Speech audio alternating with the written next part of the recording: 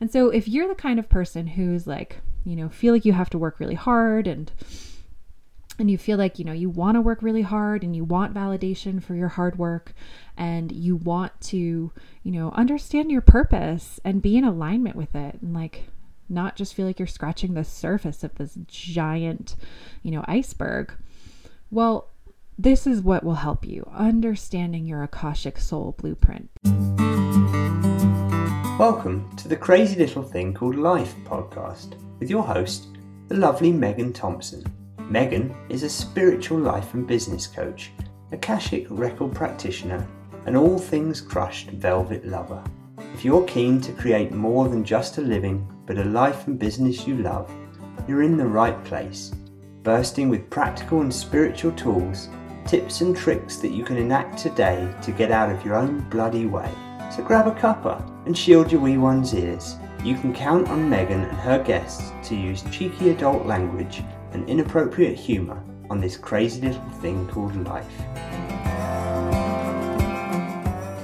Hello and welcome to another episode of this crazy little thing called life. Ooh, man, we're getting a little witchy, a little woo today. Who am I kidding? We get a little witchy, a little woo every podcast, don't we? But today is extra special because we are going to talk about your star seed originations and what that means. Are you a star seed? Are you curious? Well, then you're in the right place. So this series right now, it's all about the Akashic records. And we're looking at the blueprint of your soul. So if you are new, well, welcome to your favorite little witchy side of the internet. I'm so glad you're here. I'm so freaking stoked you're here. You're going to most definitely want to binge this podcast. You can listen to this episode, and then you're going to want to backtrack 2 episodes to how to hijack your zone of genius with your soul blueprint, part 1, and then of course part 2. This is like literally behind the scenes, the work that I do with my clients. You're getting a backstage pass to seeing what a soul blueprint reading actually looks like, the information that you receive, and most importantly, how to motherfucking implement it in your life so it's not just more information. Because like I always say, information without implementation is just mental masturbation. And if you're gonna masturbate, you might as well do it in a way that feels really pleasurable. That's right. So if you are not new to the party and you are an old friend of the podcast and of me, thank you for being here. It means so much to me when you tune in, and really, I just am so grateful that you're here. And I mean it. And I know I mean it. I love you. Also, I just want to let you know that one way that really lets me know that you're getting a lot from these podcast episodes, which helps me continue to create this content that I know you're going to walk away with and be like, okay, I know how to implement this information, is when you screenshot this and you tag me on Instagram and you say, I'm really freaking loving this. This is so great. I want more like this. Yes, it means so much. So all of you that are doing that, I fucking love you. You like brighten my day every time you do that. And if you're not doing that, well, come on over to the light side or maybe even the dark side of the moon. I've been like Pink Floyd, man, I'm on a Pink Floyd kick right now. And we do not have a Pink Floyd record and we do not have any Pink Floyd on our iPads. And I am just literally singing Pink Floyd in my head all day long. Total tangent, but is anybody else feeling the Pink Floyd lately? All right.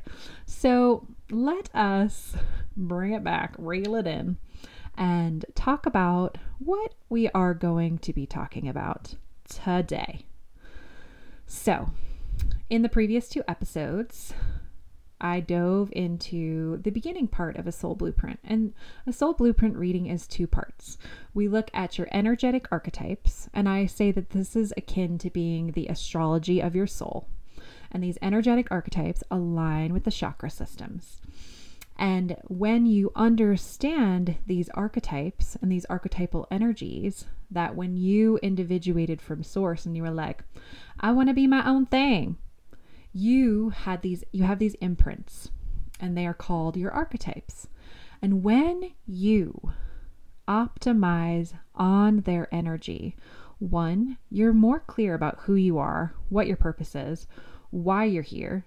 Two, it makes it so much easier to accept your natural gifts instead of constantly feeling like you need to go out and find them, or you need to get a new skill, or you need to do all of this other stuff. And three, it helps you get into your zone of genius. And when you are in your zone of genius, you not only make your own life better and more fulfilling, you not only embody that definition of witch as one who makes her own fate, but you also make other people's lives infinitely better just by sharing your natural gifts and talents. And I don't know about you, but who doesn't want that? Who does not want that? And so if you're the kind of person who's feel like you have to work really hard and you feel like, you want to work really hard and you want validation for your hard work, and you want to, understand your purpose and be in alignment with it, and not just feel like you're scratching the surface of this giant, iceberg. Well, this is what will help you understanding your Akashic soul blueprint, because it makes it so much easier for you to work hard at the thing that you most want to work hard at. The thing that when you work toward it, it feeds you naturally. And then of course ripples and feeds other people naturally. So getting into your zone of genius is like getting into flow. And so, of course, the previous 2 episodes, you're going to want to dive into that if you're curious. And if you're not curious, I don't know if this podcast is for you, boo. All right. So your origins, your starseed origins, which what we're talking about today, if your archetypes are like the astrology of your soul, well, then your origins are the culture of your soul. And so I always use this example with my clients. It's like understanding your starseed originations is like understanding why you can be born under the same roof with people that are your immediate family, and your ideals and your values and what you care about can be so vastly different. It's also, understanding these is like understanding that somebody from New York, Long Island maybe, is gonna have different values and different beliefs and different, all of those things that go into a culture, right? Different relationship with themselves and the world versus somebody who was raised in China. Maybe they were raised in Nanjing, China. Their culture is going to be vastly different. And the same goes for your soul culture, your star seed origination. So I'm going to be using those interchangeably, right? So know that star seed and soul culture are the same thing. And I'll just use those words interchangeably. So one thing I just have to share with you guys, because this is always what lights me the fuck up, is I was an anthropology major in college. So I had a dual major with journalism and cultural anthropology.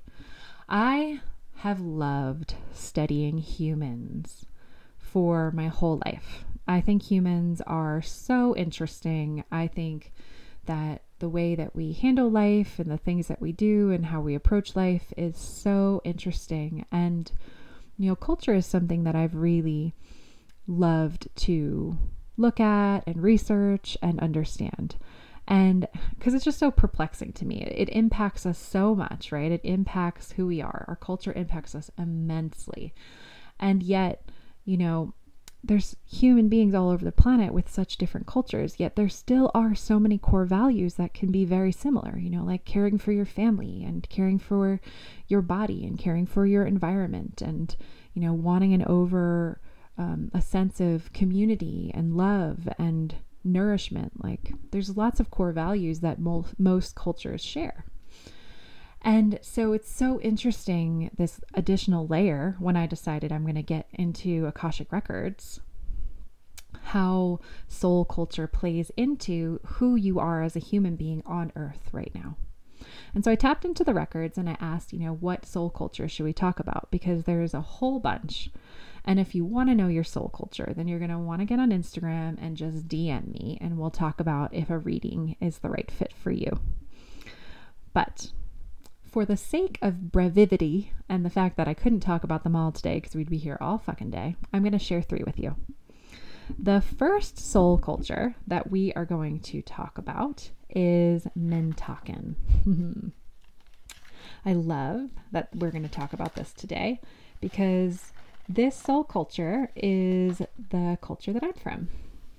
And so it's super special to share it. And actually, there's going to be a podcast next week where I interview this amazing woman. Cliffhanger, I'm not going to tell you who she is, but her soul culture is Mintakan as well.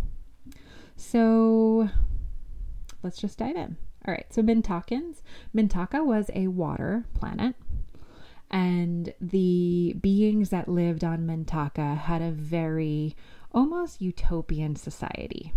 And so when I share this, I'm going to share with you how that would impact how you show up on Earth, right? So if that soul culture is very utopian, when people would harm somebody unintentionally, it was like immediately it resolved because you knew, oh, that was wrong. Okay, I'm going to immediately resolve this.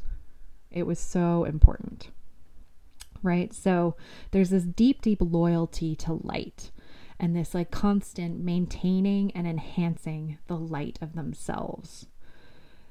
They're super aware of their choices, right? And the choices that they make and how those choices, like I said, could inhibit their light and others' light, So in human life, that transposes into when you are like, you have to solve problems quickly. If you are in dissonance with somebody, if you're like arguing with somebody, you want to come to a solution quickly. It feels like you can't just let this sit there. You would never be the kind of person who like held onto a grudge for 10 years. That would like eat you alive. So this soul culture is very much about that, like shifting quickly. And so you might shift quickly in this life, but you might also find yourself spiritually bypassing things because you just want to shift quickly. So it's like all about working with the golden web, the spheres of light, and really like almost like the spider web, recognizing the choices that you make and how they will impact other people in the web of life. Like that's really at the forefront of your being. And I find that very true for myself. I'm like so conscious about what my choices make and like the choices that I make and how they might impact other people. And like the shadow side of that is overthinking, right? Overthinking in this human life, the choices that you make. And so you might carry that shadow. And of course, I'll talk about the shadow because it's so important to know what the shadow is because you could easily fall into it. So yeah, this deep loyalty to the light that you only make choices that's in alignment with the highest good of all. And in human life, you want to always make choices that you really believe are in the highest good for everybody. So some like fun facts is that in this water planet, at some point there was like a bacteria that basically made the water dark and the planet ceased to exist. The planet was still there, but all life died. And so you might have this like deep fear of dark water. You might be so drawn to love water and like love the water, feels super soothing to be near the water. But dark water, cloudy water that you can't see to the bottom, it's like, oh, gives you the willies. And I love the water. I have this image of me as like maybe a 10-year-old swimming in our pool in our backyard. We had this like above ground pool. You remember those big circular pools? Swimming in there all by myself, just being so happy, doing the mermaid tail, doing the things. I'm pretty sure that I like had, wrapped my legs together. And then having this panic take over me that there was like a shark in the water. And I was like, my logical mind was like, there can't be a shark, it's in the pool. But it like took over me and I had to climb out and get out of the pool, you know? So it's just like, as a little kid, this like little Montaukett soul is like, meh, it's not even dark, but I'm scared. Yeah, so for Montauketans, you know, clear water, it just feels so good for you. Babbling brooks or like Lake Tahoe near where I live is like, oh, so good. All these alpine lakes tickle my fancy. Let's see. So some of the things that might show up for Montaukett in this world is like cognitive dissonance is such a battle. You like literally cannot fucking understand why anybody would intentionally hurt another person. You cannot understand it. A shadow side of this, and sometimes a light side, is that you can only see the light in other people. Like you just really see other people's light. And so recognizing like that's such a beautiful thing that you can see beyond people's illusions and their bullshit, and you can see the truth of who they are, their essence, their light. Now the shadow is giving people too many chances and seeing people for their light, not what's in front of you. And that's where boundaries are so freaking important. You know, like Montauketans can fall into the shadow of like people pleasing, codependency, and taking more responsibility for other people than you would ever have to. Okay, there's a lot more, but I'm gonna, for the sake of a breve latte, I'm gonna leave it at that. Okay, so the next starseed origination or soul culture that I was invited to share about is Sirius. And so you may have heard of Sirius before. It is a star or a star collection, right?